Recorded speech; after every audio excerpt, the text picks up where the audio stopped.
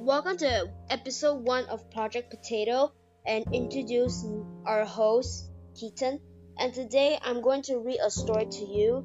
And you guys, at the end, you guys can choose who won or who lose, okay? Okay, let's start. This story is about grandfather's coins. Julia and her sisters often visited their grandfather during the school holidays. On each visit, he would give them some coins. One day, Julia's grandfather gathered the children together. He said, "Let's have a competition to see who can manage her money wisely. At the end of this year, tell me how you use your money." The children were very excited. Joan used her money to buy and sell things. She made a lot of money. However, she began to spend her money on expensive things for herself. She bought whatever she wanted. Soon, she used up all her money. Julia put all the coins her grandfather gave her into a money box with a red border. She hid the box under her bed to keep it safe. At the end of the year, she dusted the box and showed the coins to her grandfather. Jean used the money to buy thread, needles, colorful buttons, and clothes. She made pretty dolls and sold them to her friends. She put the money she earned into the bank. At the end of the year, their grandfather said, "The winner is..." And now the last thing you need to do is just choose who won. Choose Julia, or choose Joan, or choose Jean. You guys choose which one.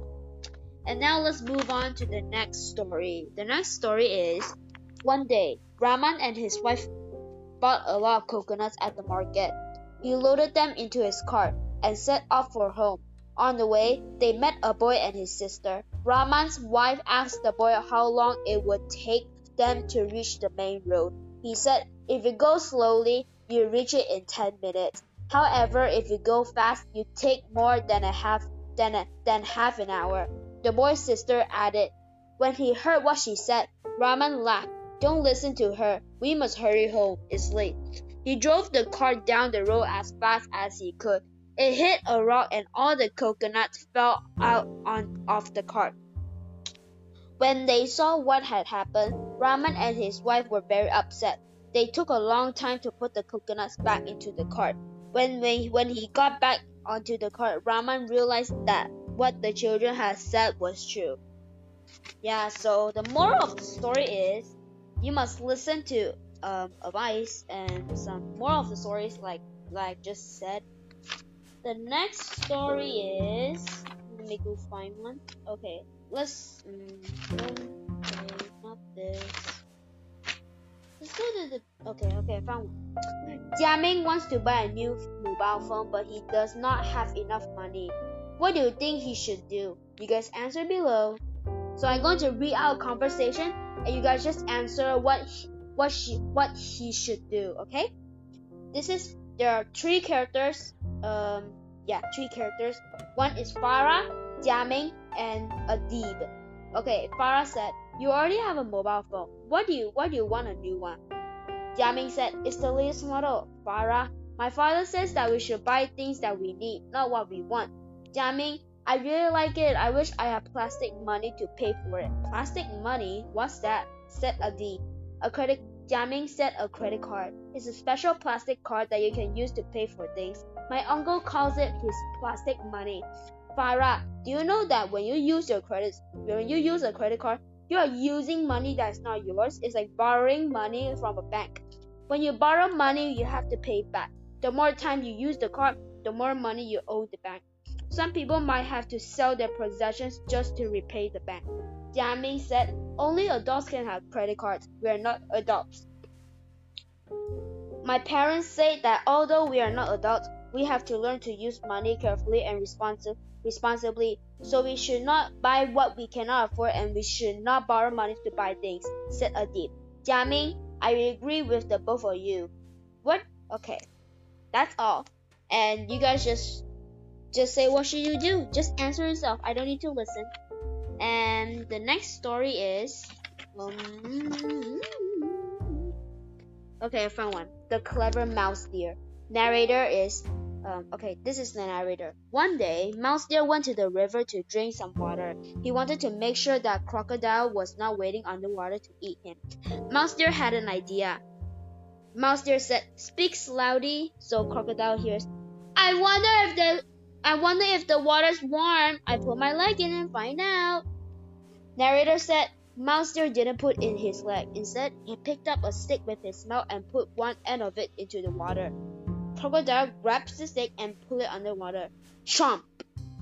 Mouse Deer said, "Ha ha ha, silly crocodile, don't you know a stick from a leg? Bye." Narrator said, the next day, Mouse Deer went back to the river. He saw a log floating in the water. He knew Crocodile looked like a log when he floated in the water. Mouse Deer said to himself, but loud and clear, "If that log is really Crocodile, it won't talk. But if it's really just a log, it will tell me." Crocodile just said it loudly, said, "I really just a log. Ha ha ha, a log can't talk." That's the story. This is why you have to be clever and think about situations that you don't need to know. Okay, this is from a folk tale from Malaysia, Sabah. It is Sabah. So let me tell you the story about it. A folk tale from Sabah. Long ago, an old Murid chief told his people to grow rice so that they would always have food to eat. The villagers obeyed him. They always worked hard. At harvest time, there was enough rice for everyone for a very long time. "We have nowhere to store the rice grains," some young men cried. The chief said, "I will use my magic and store the rice grains inside these trees. When you need food, I will take the rice grains from the trees and give them to you." Some months later, some villagers went to the chief. They shouted, "You are keeping everything to yourself. We want all the rice grains now." The chief was very angry and he threw his spear at the trees. It went into one of the trees. Rice grains came pouring out of all the trees. They were everywhere on the ground. The chief said, "I wanted to make sure you have rice for a very long time. Now you must work hard to plant rice all your life or you will have no food." Yeah, so the moral of the story is, must listen and save money or save anything that's very valuable. Okay, one more story and we're done, okay? Let's read one more story. Okay, let's read. I'm finding the story. You guys just wait. Give me 20 seconds. Okay guys, I'm back. And this is the last story I'm going to tell you. It's very long. It has like 8 paragraphs. So let's just read this whole thing. Granny's hands. Today I'm giving you some unusual homework. The teacher said, tomorrow you must get up early and write down everything that your grandmother's hands do during the day. Then draw a picture of them. Nikki thought to herself, there's nothing beautiful about Granny's hands. Why didn't our teacher ask us to draw an artist's hands or even our own? On Monday, the teacher said, well done, Nikki. You wrote more than anyone else. We asked what your grandmother did at the weekend. My grandmother prepared breakfast, ironed my dress, and plaited some blue hair ribbons. Then she made me a mug of hot chocolate and some pancakes. She washed the dishes and put new covers on my textbooks. The teacher said, your grandmother must be very busy if she does all your chores as well as her own. Nikki went red. Later, Nikki went home. As she walked into the house, she announced, Granny, starting from today, I'm going to do all my chores myself. Nikki put down her school bag and decided to sew on the button which had come off her coat. She pricked her finger and got the thread all tangled in the needle, but she did not manage to sew on the button. Feeling upset, Nikki tried to cook dinner, but she burned her fish fingers. Then she broke her favorite plate. For the first time in her life, Nikki went to bed without doing her homework. She was very, very tired. Nikki woke up an hour earlier than usual. She jumped up and discovered with horror that she had Granny's wrinkled hands. She was about to burst into tears, but then she realized she had no time to cry. She had to wash, prepare breakfast for everyone, clean Daddy's coat, finish her homework, and then do a million more things. Before Nikki even had time to think about what she had to do, her hands quickly began to complete one task after another. Time to get up, dear, said Granny's kind voice. Nikki woke with a start. A delicious breakfast was waiting for her on the table, and her books were packed in her bag.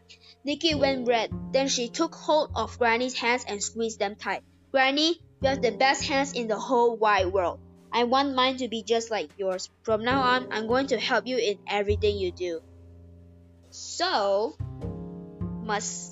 don't just help Granny. Don't disrespect your grandparents. Yeah, that's all for today, folks. I hope you guys like this episode. Follow my podcast for more episodes and get notified when a new episode is coming out. And I see you later, guys.